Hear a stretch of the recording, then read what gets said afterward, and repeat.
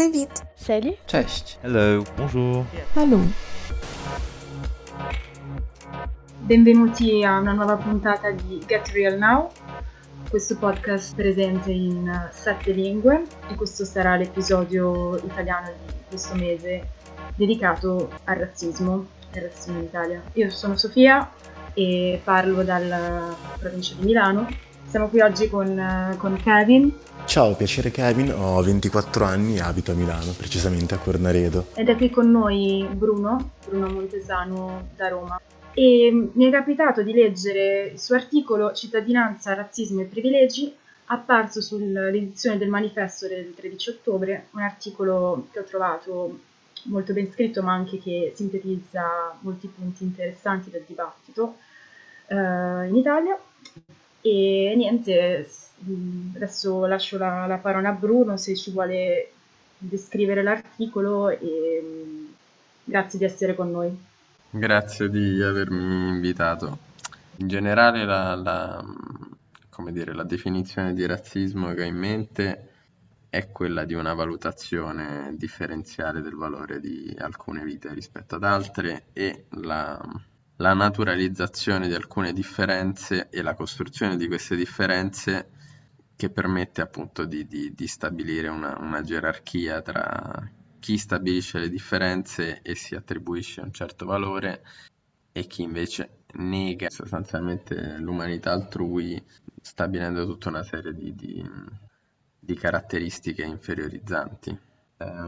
Nell'articolo in generale parlo del rapporto che intercorre tra cittadinanza e razzismo perché provo a fare brevemente un ragionamento su, diciamo, la comunità nazionale retrostante alla comunità politica, perché ovviamente la cittadinanza realizza, diciamo, questa identità, almeno la cittadinanza nazionale. E a partire, diciamo, dall'assunto che le nazioni non esistono se non ex post come costruzioni istituzionali, colloco la necessità del razzismo all'interno dei meccanismi concreti che servono a riprodurre questa comunità immaginata, come diceva Benedict Anderson.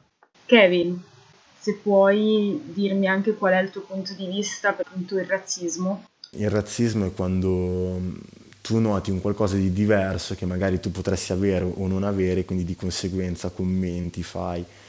E veramente il razzismo più brutto è quello più quotidiano, ovvero quello che tu subisci tutti i giorni per una tua diversità sugli altri, che tu hai a confronto degli altri, no?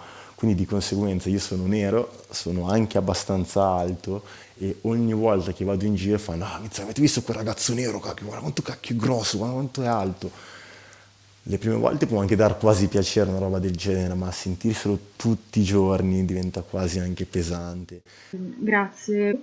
Sempre per ritornare all'articolo, sì, mi piace quando dici, Bruno, dici cittadinanza nazionale e razza vengono spesso confuse perché minacciosità e arretratezza diventano caratteristiche naturali proprie delle minoranze e di chi migra da alcuni paesi. E ti lascio la parola per poter anche dare un po' più di contesto magari. Quell'affermazione parte dall'assunto che il razzismo oggi abbia meno una veste biologicista, diciamo, che fa riferimento a caratteristiche fisiche dei soggetti e oggetto di razzismo. Sotto questo punto di vista si è parlato appunto di svolta culturalista nel razzismo, per cui si fa funzionare la supposta cultura di una popolazione come un tratto che definisce inferiorità strutturale, incapacità di integrarsi e ridotte capacità logiche o morali, diciamo. Ovviamente questo tipo di discorso ha a che fare con la lunga storia del razzismo. La questione della civiltà è sempre stata presente nel tentativo di giustificare le operazioni coloniali o di oppressione. Si cercava di stabilire un nesso tra meritevolezza e dignità degli esseri umani, negando la dignità di esseri umani, negando l'umanità di queste persone, oppure inchiodandole a dei gradi inferiori di questa gerarchia tra popolazioni, ci si sentiva legittimati a trattarli differentemente, a garantire minori diritti, negarli totalmente, lungo ovviamente uno spettro che può andare appunto dall'oppressione coloniale alla violenza genocidaria. Quindi diciamo che il razzismo in generale si colloca all'interno di questo spettro che può andare da un'inclusione subalterna, come può essere quella nelle colonie, a una distruzione di un'intera popolazione. E ovviamente il caso del genocidio degli ebrei è facile a questo fine, però ci sono delle continuità tra le varie forme di violenza e non è facile, diciamo, classificarle come separate. Grazie Bruno.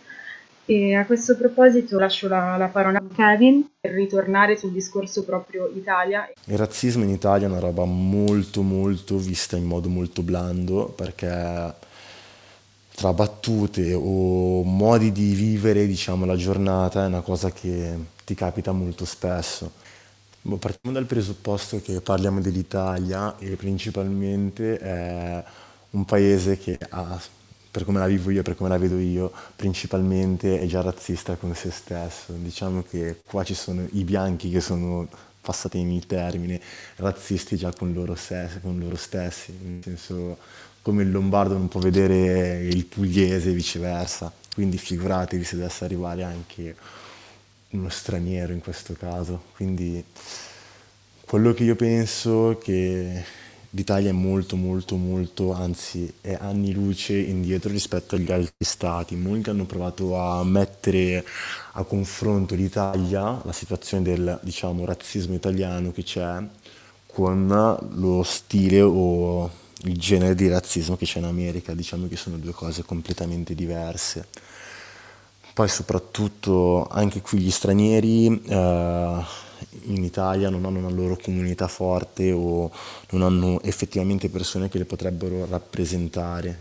Cioè, o se no sì, ci sono, stanno uscendo adesso, piano piano, qualcosa si sta più o meno creando, però non si può per niente mettere a confronto con la situazione che c'è in America. Giustamente tu dici che chi paragona il contesto americano, quello italiano, forse anche tu hai in mente un po' le manifestazioni, tutto l'hype di appunto Black Lives Matter e di queste manifestazioni, no, che ci sono state a Milano, ma anche in altre città.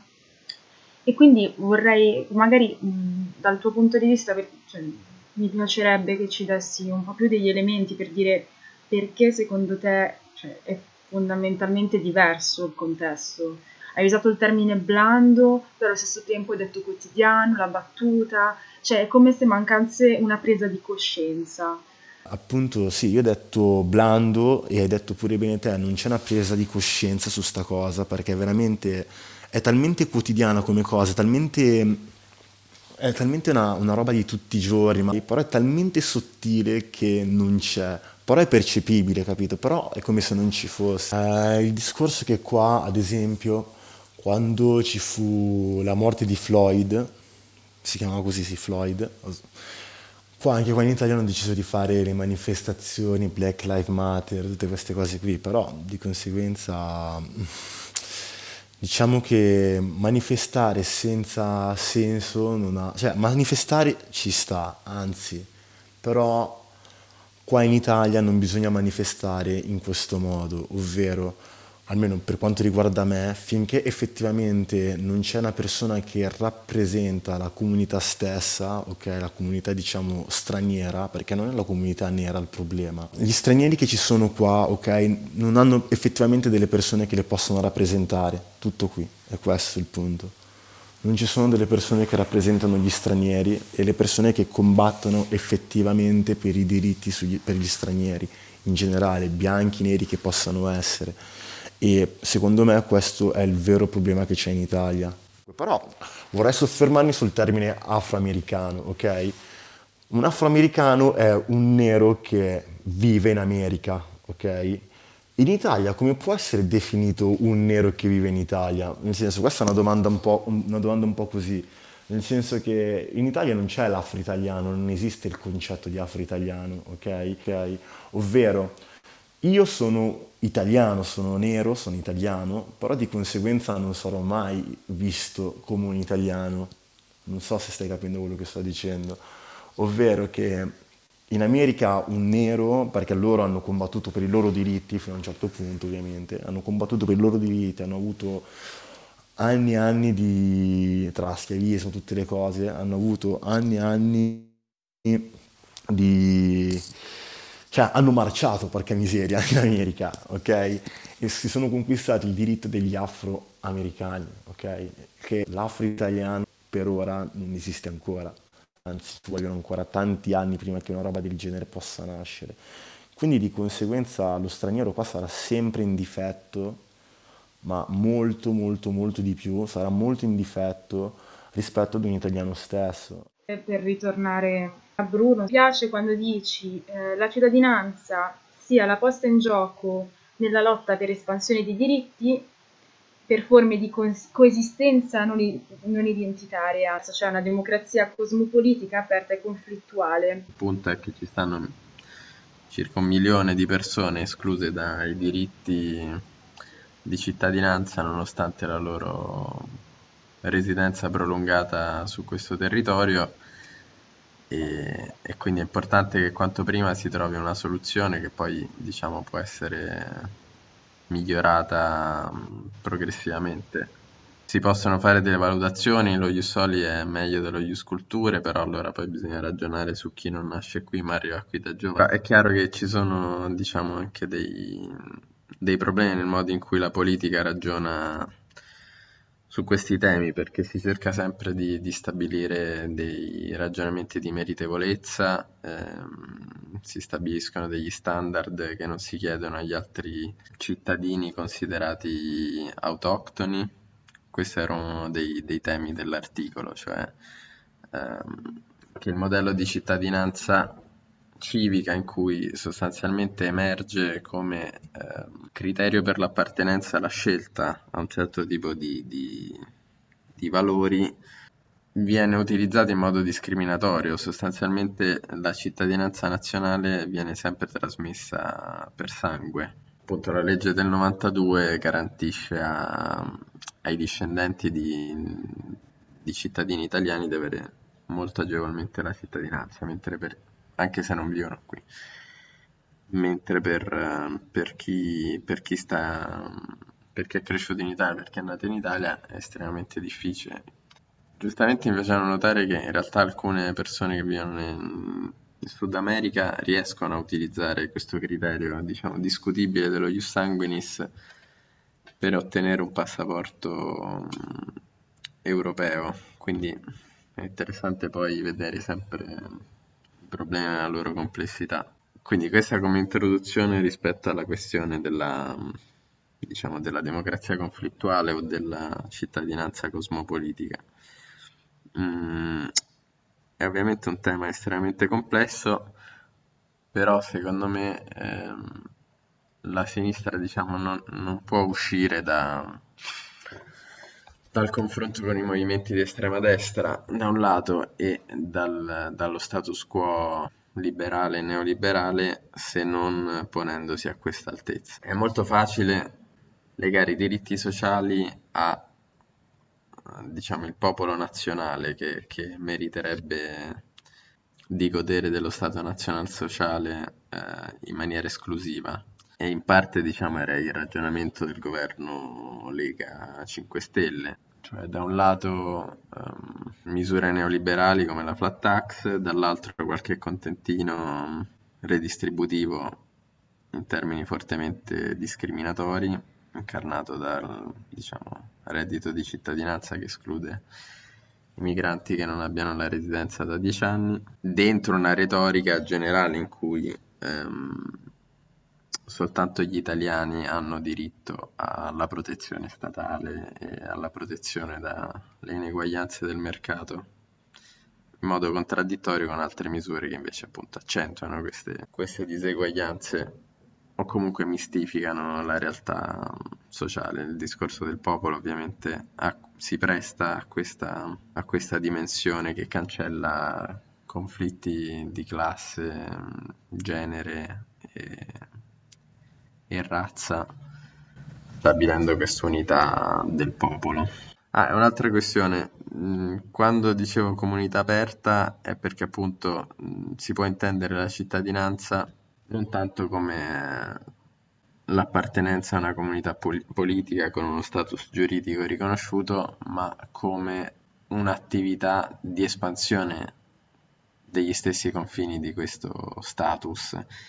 Quindi si basa su un'idea di cittadinanza diversa, di un'idea processuale e dinamica piuttosto che giuridica. Cioè cittadino non è chi è riconosciuto dallo Stato come tale, ma è chi agisce per appunto l'espansione dei diritti di chi è escluso da quella stessa comunità. Mi chiedevo se avessi voglia di parlarci anche so, delle tue esperienze in Italia legate a questo tema, cioè per dare un'idea anche a chi ci ascolta di cioè, la situazione del quotidiano negli ambienti che tu frequenti.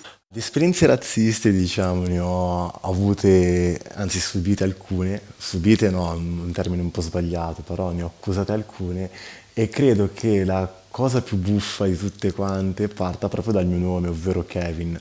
Tecnicamente non mi chiamo nemmeno Kevin, mi chiamo Adetokunbo Aziz. Kevin è un nome inventato da mia mamma fondamentalmente per farmi integrare meglio tra i miei compagni, diciamo, di scuola. Principalmente io andavo a scuola al Marelli Dudovic, che era a Quarteggiaro, e molto spesso venivano a fare magari anche i controlli, cioè la polizia veniva a fare dei controlli, perché comunque lì non è una zona molto raccomandata e comunque i ragazzi che sono lì di quelle zone, tra chi spaccia, chi è mezzo criminale o robe varie, ci sono soggetti di questo tipo. Al che, no? Cosa succede? Un giorno, un giorno noi finiamo un po' prima la lezione, poco prima dell'intervallo, no? Usciamo, ok? E arriva la polizia, quindi di conseguenza c'eravamo solamente io con la mia classe, quindi i miei tre compagni di classe, fuori a fare il nostro intervallo, diciamo, un po' più in anticipo rispetto agli altri. Ovviamente arrivano i controlli, ci chiedono i documenti, ci guardano negli zaini perché eravamo i primi noi e poi dopo entrano dentro l'istituto. Quindi suona la campana, escono tutti i ragazzi, ok, e fanno, ma raga, ma cos'è che è successo? È arrivata la polizia, tutto il resto, e uno se ne esce e fa, sì, hanno controllato Kevin perché è nero, ed è giusto così che lo devono controllare. Al che io con questo ragazzo ci ho tranquillamente litigato, proprio fisicamente. E morale, siamo finiti entrambi in presidenza e io mi sono pure beccato dei giorni di sospensione per questa cosa, perché dicono che l'ho aggredito. Boh, se vuoi ti posso fare un esempio un po' più sottile, nel senso... Allora, la cosa che capita a me molto spesso, ovvero, come sai, no, ho lavorato nella moda e io tuttora comunque ci bazzico ancora. Ogni volta che devo fare dei casting, anzi no, ogni volta che passo un casting per magari un lavoro al di fuori dell'Italia, mi viene sempre fatta la stessa identica domanda tutte le volte. Ma tu per caso hai il permesso di soggiorno? E io ovviamente lì al momento ci rido sopra. E la cosa dà letteralmente fastidio per il semplice fatto che se effettivamente vai fino in fondo e leggi tutto il curriculum, puoi capire e anzi c'è scritto che sono cittadino italiano. Sì, sono nero, però sono un cittadino italiano, nel senso che la maggior parte delle volte, anche quando mandi magari un curriculum o un CV o un qualsiasi cosa, le persone, sai no, che tipo la prima immagine che dai è la cosa più importante comunque.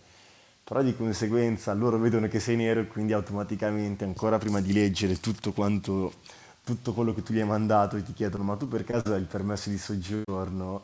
E io ogni volta che mi succede una roba del genere, adesso ci rido sopra, inizialmente mi dava più fastidio, ora ci rido sopra, gli dico guarda sì, sono italiano e ti mando pure i miei documenti tranquillamente. Come esempi banali, non so, io vivo a Piazza Vittorio, che è un quartiere cosiddetto multietnico, e nessuno mi ha mai chiesto i documenti, mentre vedo continuamente chiederli a chi sembra venire da altri paesi. In questo senso c'è una forma di razzializzazione, cioè a partire da dei tratti esteriori si assume un diverso status giuridico e così anche persone che magari hanno tutti i documenti in regola, sono addirittura cittadini, possono essere controllati diverse volte alla settimana o diverse volte in un mese, cosa che se avvenisse a noi cittadini italiani bianchi da generazioni ci sembrerebbe di stare in uno stato di polizia.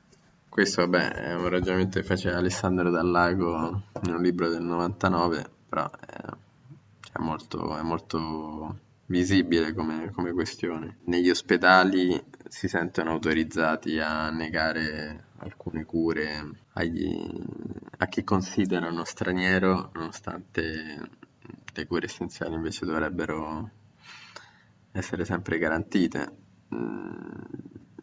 Mi è capitato appunto a San Giovanni, l'ospedale qui vicino, che un ragazzo non fosse curato nonostante avesse un forte dolore a una gamba. Questo semplicemente perché, come dire, c'è una legittimazione dell'arbitrio razzista o discriminatorio da parte del discorso pubblico, da parte del discorso mediatico e politico, e quindi anche se magari alcuni diritti sono garantiti sulla carta, poi conta l'effettiva pratica.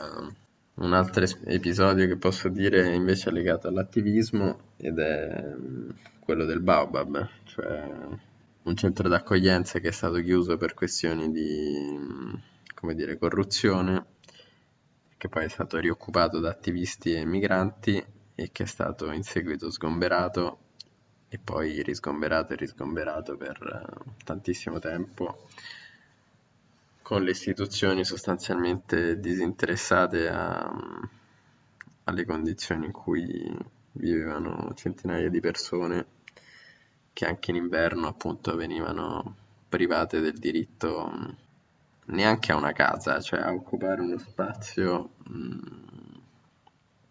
Adesso sto parlando di quando si sono trasferiti dietro la stazione di Burtina, venivano sgomberati in continuazione per dei meri sacchi a pelo o tende che coprivano dal freddo.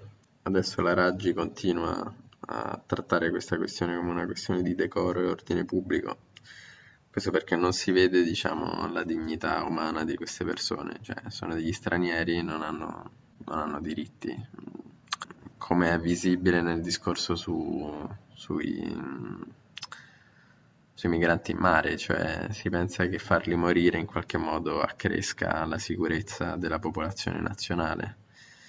Si stabilisce un nesso come dire, biologico tra la loro morte e la nostra vita. Secondo me questi sono tutti esempi abbastanza tangibili del razzismo istituzionale e sociale che vige in Italia. Un africano o uno straniero di base sarà sempre in difetto per il lavoro, e se io posso far lavorare una persona e in più non pagarci delle tasse sopra tranquillamente, qua in Italia è una cosa che diciamo viene fatta, viene utilizzata e si utilizza tuttora. È una strategia lavorativa abbastanza comune in più ambiti soprattutto, e diciamo che veramente gli stranieri vengono molto usati e sottopagati per queste robe qui. È un'ingiustizia molto grande, però nello stesso momento lo straniero lo sa, è consapevole che è sbagliato, però lo fa tuttora, nel senso lo fa lo stesso a prescindere, perché è l'unico modo che può avere per avere, diciamo, un'entrata. L'immigrazione è una cosa che ci sarà sempre, come gli italiani nei loro tempi se ne sono andati in America, adesso c'è questa situazione qua così con l'Africa, con l'Europa, esempio. Però il discorso è che la cosa si può tranquillamente gestire, cosa che le persone non fanno, anzi preferiscono tutti quanti lamentarsi e dire no, mandateli via, mandateli al loro paese. E soprattutto non fanno nulla, piuttosto che tenere i ragazzi sottopagati, sarebbe meglio farli assumere, farli lavorare in modo tale da fargli pagare dei contributi e delle tasse. Se ci fosse un punto di partenza per un cambiamento, per te quale sarebbe? Ma non so, forse appunto la legge sulla cittadinanza per 1 milione di persone. Però sono talmente tanti i cambiamenti che non so stabilire io una gerarchia, sinceramente. Tutto l'impianto della normativa sull'immigrazione, diciamo, è impostato su criteri di sicurezza e di discriminazione sostanzialmente. Questo può essere visto a priori sotto la lente appunto di chi è cittadino e chi no, o di chi è incluso con uno status giuridico precario. La questione della cittadinanza cosmopolita è importante perché permetterebbe di superare appunto la dimensione escludente della cittadinanza nazionale da un lato, quindi affrontando il problema del diritto ad avere diritti, ossia che senza uno Stato che li realizzi, i diritti sostanzialmente sono vuoti e sono alla mercé della violenza di altri Stati o di altri poteri economici. È qualcosa che si può realizzare soltanto attraverso una democrazia transnazionale, che poi ovviamente può avere delle articolazioni federalistiche, diversi livelli di governo, diversi livelli di partecipazione dei soggetti sociali. Questo da un lato, dal punto di vista, diciamo. Dall'altro lato c'è la questione della complessità di questa forma di capitalismo che è spiccatamente transnazionale e quindi necessita delle istituzioni che abbiano la stessa capacità, diciamo, di azione, che inizialmente può essere posta a livello macro-regionale, quindi l'Europa, l'Asia, però in termini di prospettiva, anche per riequilibrare le diseguaglianze che in parte tagliano l'asse nord e sud, sarebbe importante ragionare su appunto una maggiore integrazione europea di segno diverso verso poi la riforma delle Nazioni Unite e delle istituzioni sovranazionali. Secondo me la cosa che cambierei appunto sarebbe questa, ovvero o se nasci in Italia diventi automaticamente italiano e in più comunque diminuire gli anni d'attesa per i documenti, per poter, ma proprio anche per una questione lavorativa comunque, perché ci sono persone che lavorano, devono mantenere delle famiglie comunque, ci sono persone che veramente non perdono tempo, sono lì, sono qua effettivamente per lavorare, per dare una mano anche alla comunità in generale e se più persone riescono a lavorare, ok, in modo diciamo legale, più persone riescono a lavorare in modo legale, se riuscissimo a dare tipo effettivamente tutti gli strumenti per poter lavorare in un modo giusto, la cosa sarebbe proficua anche per l'Italia stessa, perché ci sarebbero più persone che pagherebbero contributi, più persone che pagherebbero tasse, più persone e quindi di conseguenza lo Stato avrebbe anche più soldi per poter gestire più situazioni scomode. Quindi di conseguenza cercherei di evitare assolutamente il lavoro in nero, dare gli strumenti agli stranieri stessi per poter lavorare in Italia in un modo legale, in modo tale da poter agevolare anche l'italiano stesso. Secondo me questa è la cosa che bisogna cambiare, assolutamente. Sta agli italiani stessi, nel senso migliorare la situazione, ovvero che piuttosto che vedere la cosa con superficialità e astio, ovvero stranieri tornati nel nostro paese, come poter effettivamente guardare il potenziale di tutto quanto. L'unico consiglio effettivo che posso dare è veramente potenziare, cioè spingere molto di più su una comunità per gli stranieri, aiutarsi di più e letteralmente il discorso per i documenti, cercare di riuscire ad averli con più, non ti dico facilità, però veramente la cosa dei documenti ferma un sacco, ma anche le possibilità di una persona che arriva dall'estero, ma letteralmente lo blocca su molti fronti e perde molte possibilità, quindi letteralmente bisogna spingere un sacco per i documenti e spingere un sacco per avere una comunità, questo è l'unico consiglio che riesco a dare. Poi ovviamente gli stereotipi esisteranno sempre, le battute esisteranno sempre, però vanno sempre affrontate con il sorriso perché le persone sono ignoranti. Grazie per essere stato con Get Real Now e speriamo di impegnarci tutti perché questo cambiamento un domani possa essere possibile. Grazie.